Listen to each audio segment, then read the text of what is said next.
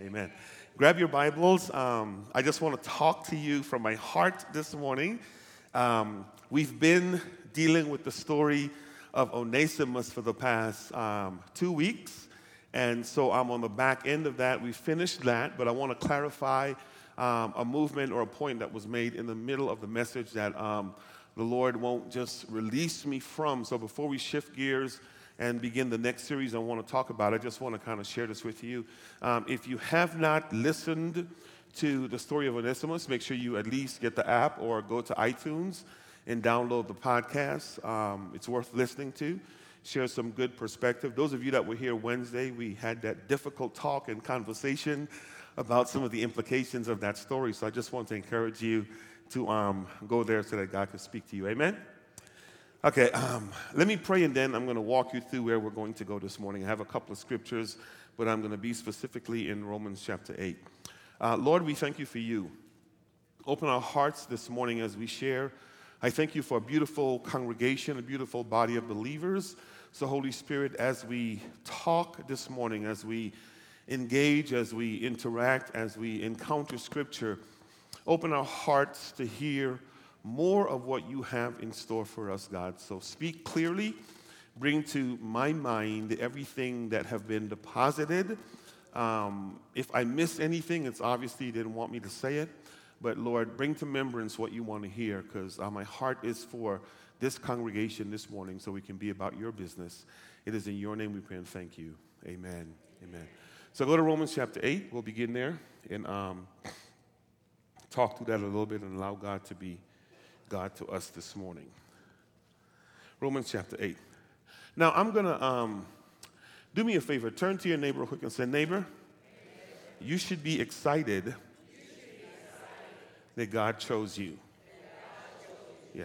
Turn to your other neighbor. Say, other neighbor, you should be excited this morning that God chose you. Yeah. I want to wrestle with that. I want to rest with that just for a little while. Don't know how far we'll get with it, but we'll see. We'll see what God says. Onesimus was chosen by God. And here's what the Lord dropped in my spirit. Even after, you study, you pray, you spend time with God, from Starbucks to here this morning, the Lord kind of dropped in my spirit this word. Where we are individually in life right now is a direct result of our individual obedience to God and the providential intervention of God in our lives. Okay? I'm going to go this far and be crazy and bold enough to say this. If you are a child of God, the devil has nothing to do with where you are right now in life. Yeah. I'm going to be that crazy to say that. Okay? And perfectly when we walk through Scripture, you'll see. So don't blame nothing you've gone through in life, if you're a child of God, on the devil. Not right now, okay? Notice what I said when I opened up. Where we are right now is a direct result of our obedience to God and the providential intervention of God in your life. If we chose not to obey God and stuff went crazy, don't blame the devil, own it.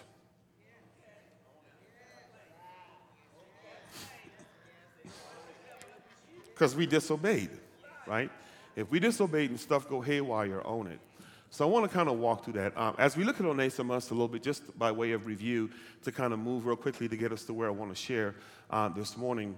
A fellow that found himself in Rome in Paul's presence. He was a slave that was owned by Philemon. However he got there.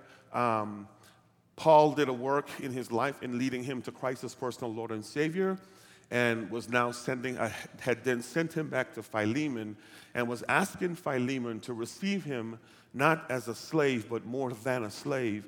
And then he adds this phrase at the end of that request, a beloved brother in Christ. Very, very important.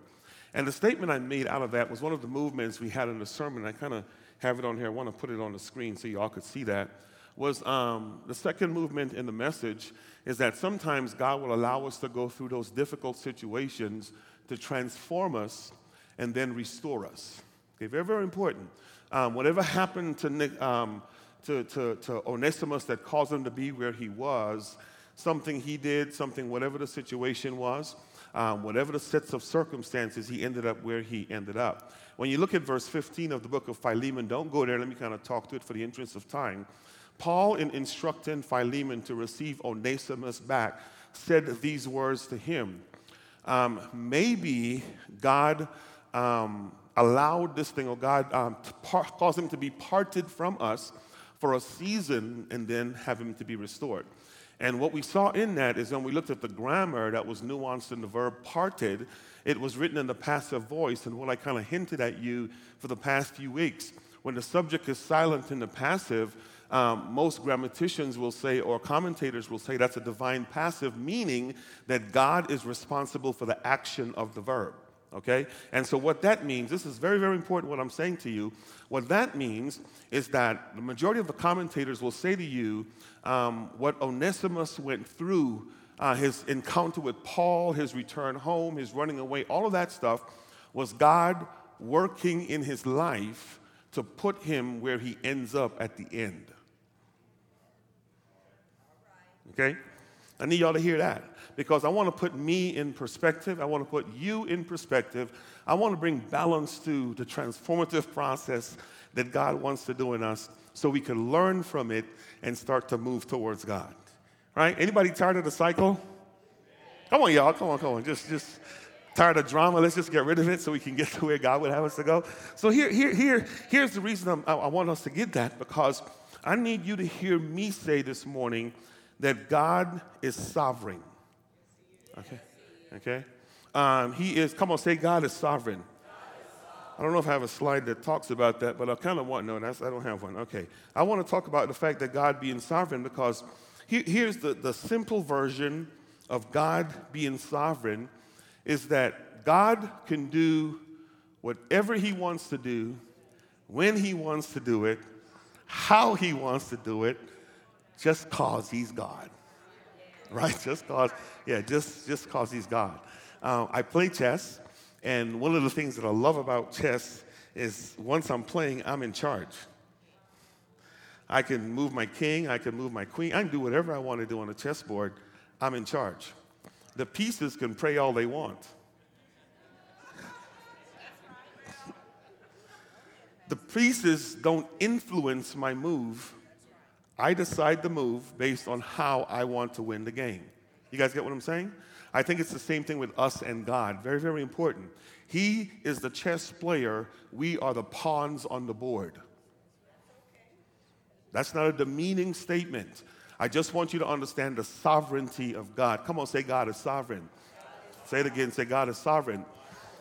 The most relevant and simple illustration that I can give you as we kind of talk through the text and go into the message is tomorrow, the majority of the world, I think the Midwest United States is going to experience what's known as a solar eclipse. Is that what tomorrow? Is that what's supposed to happen?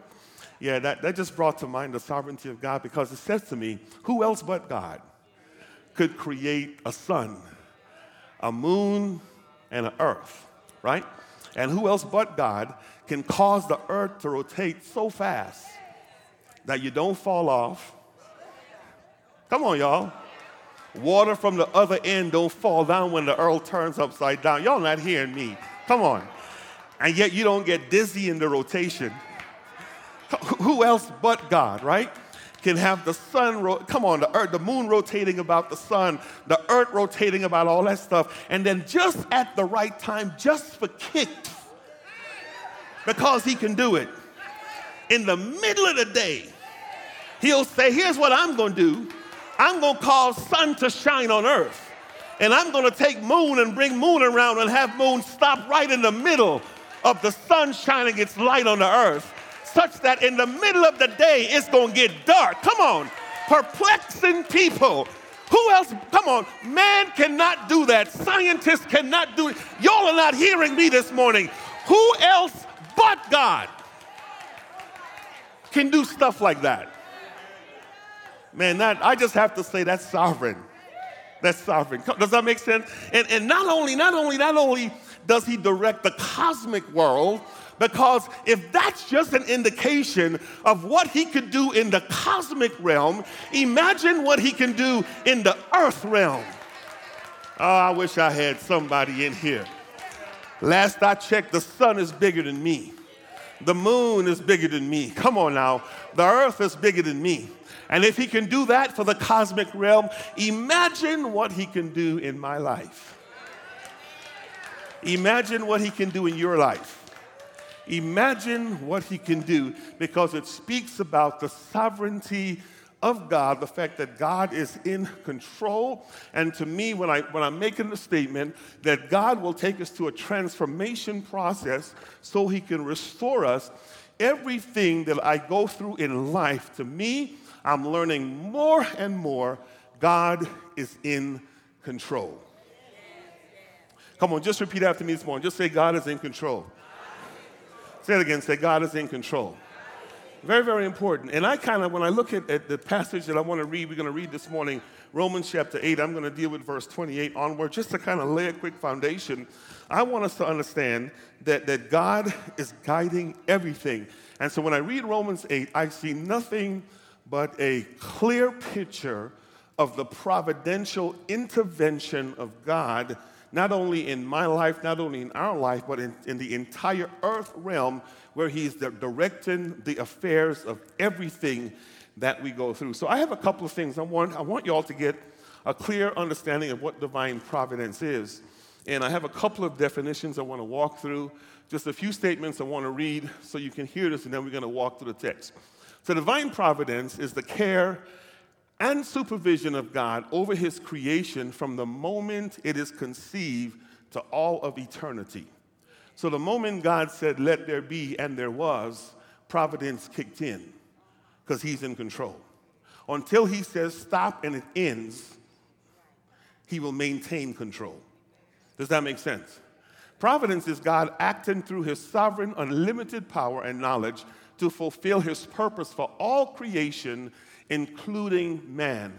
Remember my illustration with the chessboard. What that statement says, God is watching the pieces, and at the right time, he puts the pawn at the right place, and he puts the knight at the right place, and he puts the rook and the bishop. You kind of get what I'm saying? Because he's king. Okay? So that's what that talks about. At the right time, he does what he needs to do.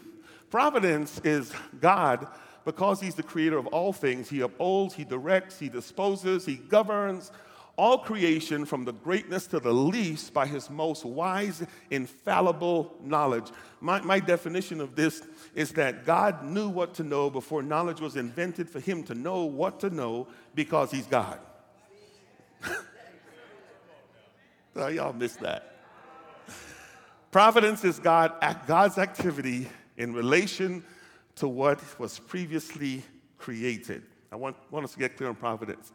Divine providence means that God has his hands in all life forms, from the largest to the least of the microscopic world. So there is nothing that God that exists in the earth realm, the largest animal to the smallest one, that he's not in control of. Does that make sense, guys? Okay? So providence is the series of events. Listen to this last one, because this is where I want to talk. It is the series of events in the life of an individual happening for a specific purpose and reason, leading up to or preparing the individual for the next event that's about to transpire in their life. I want you to get that. Put that up there just for a couple of seconds. If you don't hear nothing else I say, let this help you. Providence is the series of events in the life of an individual, listen to this, happening for a specific purpose or reason, leading up to or preparing the individual for the next event or thing that's going to happen in your life, in their life. Nothing is accidental or incidental with God. Does that make sense? Let me give you a brief illustration of divine providence from Scripture. When I was going through Onesimus, I talked to you about providence to some extent in the life of Joseph. Consider Moses for a little while. Divine providence would look like this in Moses' life, right? A Levite man, the Israelites are in bondage in Egypt. It's nearing the end of 400 years. A Levite man marries a Levite woman. They give birth to a son. Now, at that time, Pharaoh was killing every child 2 years and under. Y'all know the story. Providence is his mother trying to preserve the life of that son and placing him in the river. Does that make sense? Providence is Pharaoh's daughter coming down and taking a bath in the same river that Moses is hidden in. Divine providence is Moses' mom being smart enough to place Miriam, his sister, to oversee the baby so that when Pharaoh's daughter comes, if anything happens, she can speak to what's happening. Divine providence looks like this. Pharaoh's daughter finds the baby. Miriam says, I know a babysitter. Y'all not hearing me. Divine providence is Pharaoh's daughter allowing Miriam to preserve the life of Moses and take him home to the very mother who birthed him so she can raise him to teach him who he is in God. Divine providence is such that when Moses gets of age, his own mother now takes him back to Pharaoh's daughter and says to her, here's the child I raised for you. Divine providence went like this. God allowed that to happen so Moses could be raised in Pharaoh's house so he could learn the dress, the language, the culture, the food of the Egyptians. Y'all not hearing me. Divine providence goes like this. When Moses began to grow up, he started to see an Egyptian beating a Hebrew, and he killed the Egyptian, his worst nightmare. Divine providence went like this. It caused Moses to flee from Egypt to go to the wilderness to encounter a man by the name of Jethro. Divine providence says the reason he met Jethro so he can get a wife by the name of Zipporah and he can find out who God really is. Y'all not hearing me. Divine providence says that God allowed him to be in that wilderness for those 40 years, to have encounters, to have a relationship with God, so that one day, while he's out in the wilderness, he would see a bush on fire, but the bush was not consumed. Y'all not hearing me this morning. Divine providence says that God would speak to him in the midst of that burning bush and tell him the reason I allowed you to go through all of those series of events so that now I have transformed you. I want to restore you and send you back to the very place that I brought you out of so you can tell Pharaoh, let my people go. Are you hearing me?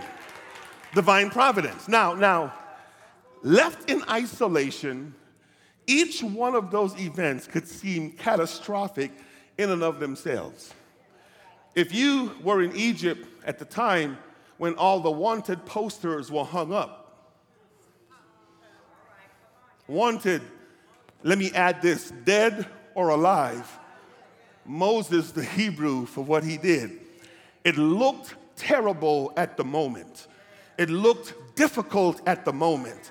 It looked like there was no hope from that at the moment. And the problem with me and the problem with you, because we don't understand the providential intervention of God, we take our life in isolation and we look at each thing and it seems catastrophic because at the moment we don't put the story of God for our lives together and it looks bad. Come on, I know I'm not talking to myself this morning.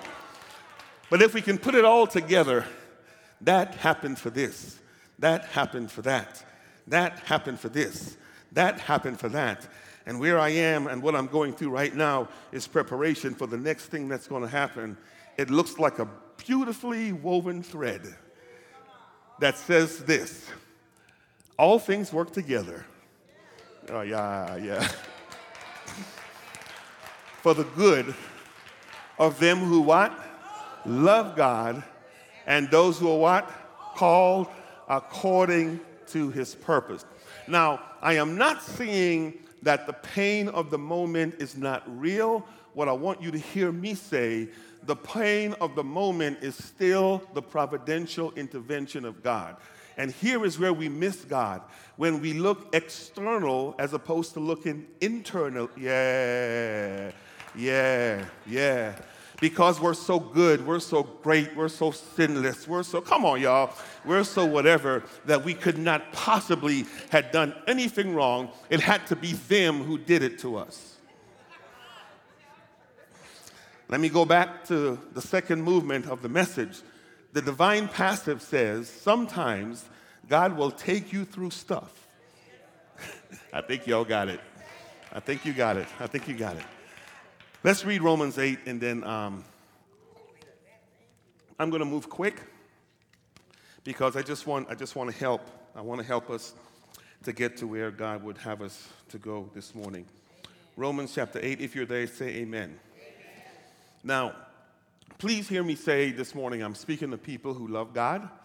I'm speaking to people who are called by God. Are you with me? Now, I'm going to be crazy enough to say and to say this. You don't have to be saved for this to apply to you. The only prerequisite is that you love God. And I'm comfortable in saying by virtue of the fact that you're here this morning, you're not an atheist. Because atheists are where atheists are. People who love God got up and got dressed and came to church. Amen? So let me, for context, back up to verse 26. And I'm going to try to do this all in about 10 minutes or so and see what God is saying. Okay? Verse 26 says, just jumping in the middle of a passage just here, it says, likewise, the Spirit, capital S, I'm in the ESV, helps us in our weakness.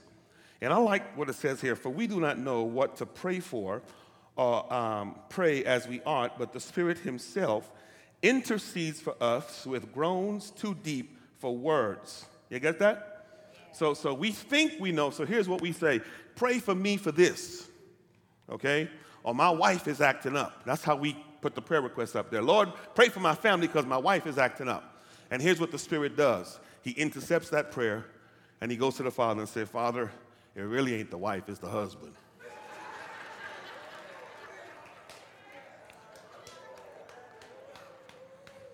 Because it says we don't know what we ought to pray for. Oh, y'all not hearing me. Come on. Come on. Are you with me? Because providence is not about the wife. It's about you who's offering up the prayer, right? Or the other way around. We pray for ourselves. Come on. Are you guys tracking with me? And then it says here, verse 7, and he who searches hearts. You get that? He who searches hearts knows what is the mind of the Spirit, because the Spirit intercedes for the saints according to who?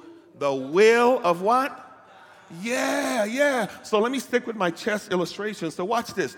The rook is on the board, and the rook is praying up to the player. Hey, man, if you move me over here, I'll do this. And here's what the prayer gets intercepted, and the player says, I know what I want. Quit trying to tell me what you want to do. Y'all going to get this in a little while, okay? It's based on God's will, not my desires. Are you with me? Because if you'd have asked Moses, he would not have gone through the things that he went through. But it wasn't about Moses. It was about God's will for Moses, and more importantly, God's will for delivering the Israelites from Egypt. Now, the reason I want you to hear me say that is because like Onesimus and like Moses, I'm chosen, you're chosen, we're all chosen to do what God wants done, so God is directing our paths.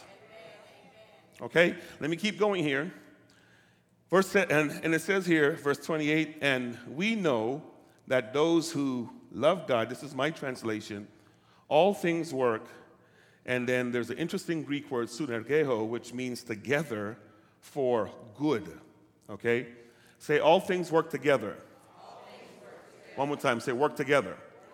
So here's what that means. The best and fastest way I can give you a literal meaning of synergeho it's like you have a person on a board in a boat, and they're in the middle of a lake, and the boat has 2 oars, okay? Now, if you choose to use 1 oar to row your boat, and you're doing like this, here's what you're going to do.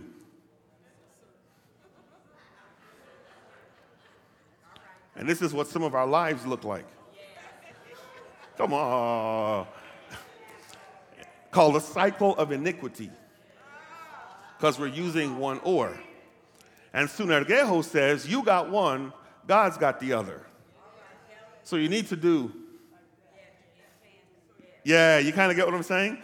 And so he says, God takes your life, and he takes his will, and he roars them both together. Okay? They work together for those who love God, those who are called according to his purpose. Now notice what 29 says.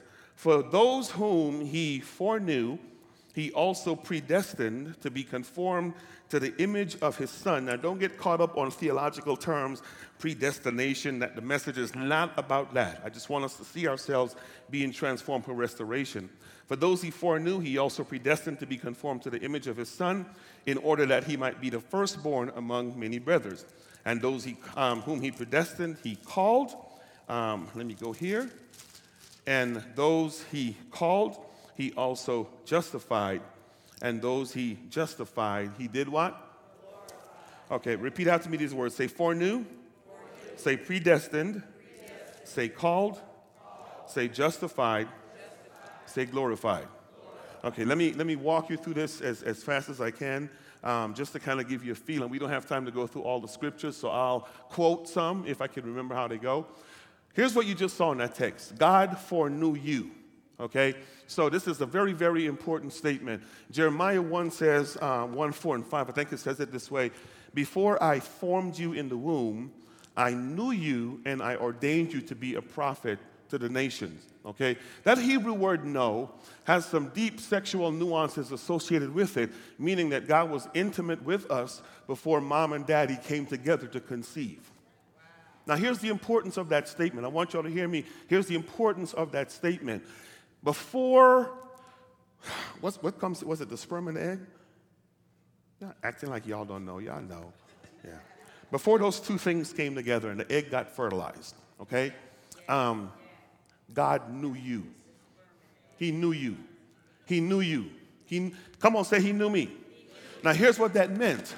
He allowed that particular sperm to connect with that particular egg to fulfill his unique purpose in the earth realm.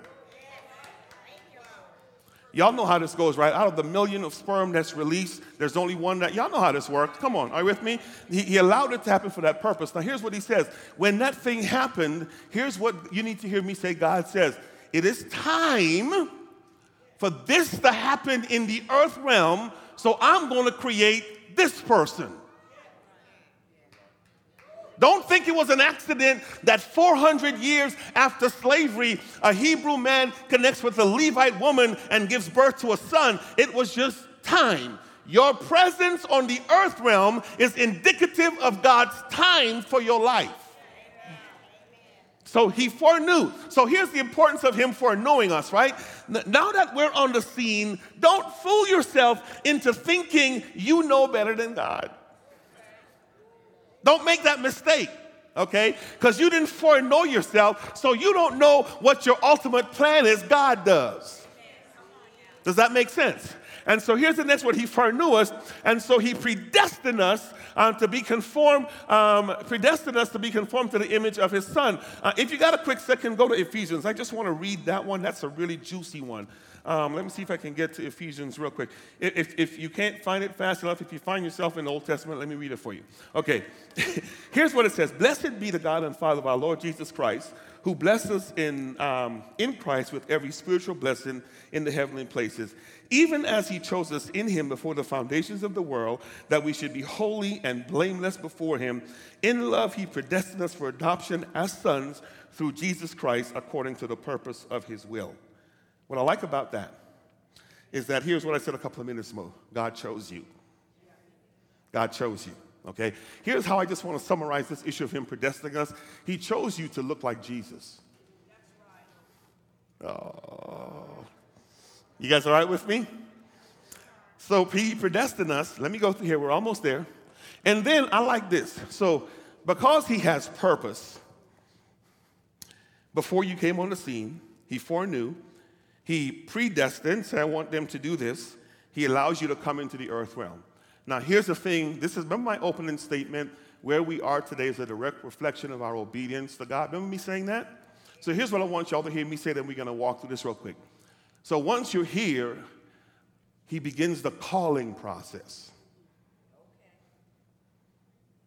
When you get of age, however you want to say it. Felix! Felix! But by then, Felix is, knucklehead, 14, 15, young boy. My boys are more important than God. So I hear my boys, I don't hear God. I'm a young adolescent, so I like sin. I like the things of the world. So I see the things of the world, and I hear those things. I don't hear God. The whole time, he is still, Felix! Right? And so he is calling, he's calling, he's calling. The problem is not him calling, it's me. Yeah, you kind of get it. Yeah, does this make sense? Let me give you a quick one. Go to Revelation chapter 2. Let me give you a quick one real quick. Chapter 3. Revelation chapter 3. Yeah, we'll make this. Revelation chapter 3. You guys are there? And look at verse 14. I'm just going to read 14 for context, and I'm going to jump down to verse 20. Okay. You there? So now watch this. He says, to the angel of the church at Laodicea, I write, the faithful and the amen. I know your works, that you are neither hot nor cold. I wish that you were either hot or cold, because right now you're lukewarm, neither hot or cold. So he says, I'll spit you out of your mouth. Okay? Jump down to verse 20. I needed to do that for context. If you're at 20, say amen. So watch this. Behold, I stand at the door and I knock. And if anyone hears my voice and opens up the door, I will come in. And if you have a King James, it says sup with him. Mine says eat with him and him with me. Okay? So here's what I like about this verse, because here's what that verse says to me. Felix! That's him knocking. Right? And he's knocking. And I'm choosing not to listen because I like what I'm doing. So sometimes, y'all remember Balaam and Balak? And he was trying to send Balaam to do something, and he wouldn't hear. And then he put a donkey in the road to talk to him. Is that the right story? Am I getting it right? Y'all remember that? Right? Is that okay? Remember that? And so what happens with me is sometimes God will put a donkey in the road. Y'all just missing this? So what'll happen, I'll be riding my bike, this is a true story, and I'll fall and I'll break my hand. And that's him really trying to get my attention. Felix! So he's knocking. I don't get that. Okay, you missed that one. Then some other catastrophic thing will happen in my life. Maybe a job, and I'll get fired from the job, right? And here's what I'm going to say. He's like, Felix! Trying to get your attention. I'm blaming the people on the work the whole time he's talking. Kind of get what I'm saying? I get in a marriage, and then the marriage will be haywire the whole time. He's like, Felix! And I'm so dumb, I'm acting like Adam. It's the woman you gave me. If you hadn't given me that woman, my life would be fine. And he's like, I'm using her to talk to you. Felix! But I'm not hearing. Are you with me? Come on now. And he's knocking the whole time. He's knocking. So then all of a sudden, you go through stuff. Your marriage might fall apart. You file bankruptcy. You lose your home. Whatever the situation. And because we're so deaf to the voice of God, because we're not used to hearing it as holy as we are, we miss him calling every single time. So guess what he does? Sometimes he'll give you cancer and knock you on your back so you can't move. And while you're in the coma, he'll say, okay, now you're going to hear me. Felix! Because I find it interesting that a lot of us heard his voice in the midst of our worst nightmare, because isn't it interesting when the storm comes is when we want to start praying to God, Lord, where are you? And he's hollering, Felix, I've been calling you the whole time, but you have not heard my knocking. Is this making sense? And the reason I'm knocking is because before you came on the earth, I knew you. So here's how he knocked on Moses' door. He allowed an Egyptian to die so he can get Moses' attention. Great sacrifice so he can get us. This is free. Who does God have to kill or allow to die so you and I can start listening?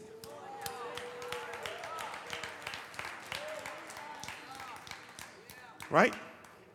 You guys are tracking with me. I'm not going to make this. I was trying not to make this a two-part series. Let me keep going here. And then once you respond, okay, the problem with you and the problem with me is we want God to use us and we haven't responded yet. Oh. Because here's what I want to say to you. The moment you respond, there is no way you can hear the voice of God, encounter God, and stay the same way you are and go with God. A transformation must take place. So here's what Paul said about Onesimus. He used to be useless. But now that he's heard, Onesimus! And he found himself where he was, and God did a work in him through Paul. Philemon, I can say to you, he who once was useless is now useful. Listen to me carefully. If you think God ought to be using you, but he's not yet using you, maybe you're still useless. I didn't mean to say that. I didn't mean to say that. That slipped out. Get to useful stage. Right? And here's how I open the message. Where I am is a direct reflection of my obedience to God and the providential intervention of God in my life. So the more I disobey, the less he uses me. Right? So here's what Paul said to Philemon about Onesimus. He used to be useless. Now he's turned things around. And he is what? Useful, okay? Then at the end of life, we go to the glorification stage. Does this make sense, guys? God is in control. God is in control. Now, let me just go back to Romans. Let me share this in Romans, and then we'll talk through some things. Romans 8, and then we'll be done, because this will speak for itself. Romans chapter 8, and look at verse 31, and 31 to the end. Let me wrap this up. You got it there? Amen. So based on everything I just said, here's what Paul said. What then shall we say to these things? If God is for us, who can be what? Against us. And look at what it says. He who did not spare his own son, but gave him up for us all, how will he not also with him graciously give us how many things? All things. Then look at what it says in verse 33. Who shall bring any charge against God elect? It is God who justifies. Who is to condemn? Christ Jesus is the one who died, more than who was raised, who is at the right hand of the Father, and he is doing what? Interceding for what? And I look at this, verse 33, verse 30, what is that? 5? Then look at this. Who shall separate us from the love of God? Shall tribulation, or distress, or persecution, or famine, or nakedness, or danger, or sword? It says that it is written, for your sake we're being killed all day long, and we are regarded as sheep in the slaughter. Verse 37, no, in all these things, we are more than conquerors. Oh, Jesus. Oh. Somebody say, I'm more than a conqueror. Come on, say it again. Say, I'm more than a conqueror. I am more than a conqueror through him who loved us. For I am persuaded, or I am sure, that neither death, nor life, nor angels, nor rulers, nor things present, nor things to come, nor powers, nor height, nor depths, nor anything else in all creation will be able to separate me from the love of God in Christ Jesus our Lord. Now here's how I said this when I opened the message, and y'all look at me crazy. The devil has no control over my life. If Romans 8, 31 through 39 is true, and God has me, and God is directing my path by way of divine providence, it really comes down to how obedient I am to Christ. Now, hear me say this. I am not saying that the devil will not tempt you. He will tempt you. Tempting and causing you to do are two different things. We do when we disobey and we respond to the temptation. So I still need to take ownership for that. I can't say, man, the devil got to stop tempting me. Well, guess what? That's the equivalent to saying to him, you need to stop being the devil. Because he does what he does. If I understand the providential intervention of God and God directing my path, the more I get a light of that, when I am tempted, the more focused I'll be. So here's what it looked like in the life of Christ, right? He came to him right after his baptism and 40 days fast and says to him, if you're the Son of God, do this, right? If you're the Son of God, make this stone into bread, jump off the mountain, all that stuff. And here's what Jesus said to him, it is written. He stayed focused on the Word of God because he understood what God was doing in his life. And he knew that in all things God was going to work together for the good of those who love him and those who are called according to his purpose. So I need you to hear me say this morning as I wrap this up. You are chosen by God. You are elected by God. The things we go through in life is God transforming us, God molding us, God shaping us, God doing what he needs to do in us so he can restore us and use us for his purpose, because the world is dying and going to hell, and he's calling the church to be Christ in the world, to bring the world to a relationship with him. So this is what it looks like. You and I are delaying the return of God because we're too busy focusing on our own stuff, as opposed to being who God would have us to be. This is what we just read. We should not walk around with our head down, feeling discouraged, knowing that God has gave his all for us. He has great things, come on y'all, in store for us. That's good news, right? Here's what this other one says. No one has a heaven or hell to put us in, nor can they charge or condemn us. That's including the devil, right? Who can bring any charge against God's elect if we stay focused? Verse 4 is paramount. Christ is praying for you daily. Come on, y'all. As difficult and as hard-headed as we are, he is praying for us on a regular basis. Come on, worship team. Here's the last thing. This is very, very important. Nothing can change God's plan for us. This is a good one. I like that. My worst sin will not cause God to change his mind. Your worst sin will not cause God to change his mind. Are you hearing me say that? Okay? Because here's what it says in 1 John. If I confess my sins, he's faithful and just to do what? Forgive. And then to do what? Cleanse from all unrighteousness. So it doesn't matter how much I blow it, I cannot cause God to change his mind for me. I just need to adjust and allow God to work through me. Does that make sense? Okay? And then look at the last one. And here's the good news, is that we are more than conquerors, because here's the good thing. We have already won. Okay? Onesimus' problem was this. While he was doing what he was doing, or while he was on the run, while he was going through what he's going through, he couldn't see the victory that was already in place for him. My problem is when I'm going through the thing, I can't see how the end is going to be, so I risk wallowing in the stuff. The good news I want you to hear me say today is that you've already won. We are more than conquerors. Victory belongs to us. We just need to go through, and God gets the glory on the end. So he takes us through this crazy transformation so he can put us back into where he's been. So this is why I've been saying for the past 2 weeks, when God restores, we ought to learn how to treat each other as equals in the body of Christ. Don't see me as the drug dealer I used to be. That was my past. My future is brighter than where I came from. Come on. Don't see me as the thief I used to be. Come on, y'all not hearing me this morning. That was my past. Y'all not hearing me. My future is brighter than where I came from. Don't see me as the adulterer that I used to be. Maybe I'm only talking to myself this morning. That was my past. My future is brighter than where God has taken me. Come on. Don't see me as the liar or the manipulator or the bad business person I used to be. That was my past.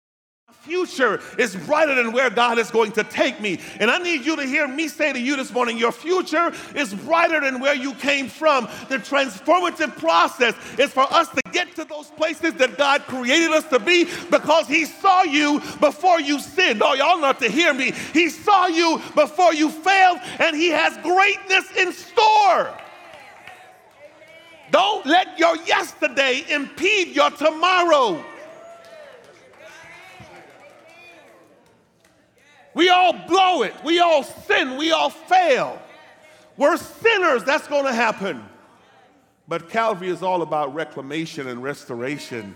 Oh, I wish I had two folk this morning that'll say amen with me. And so Romans 8:28 says it this way: in all things, come on, stand to your feet. God works for the good of those who what? Love him. Those who what? Are the called according to what? his purpose. Bow your heads with me as you pray. Tani. Thank you for loving me, God. Thank you for loving us. Thank you for second chances. Thank you for third chances.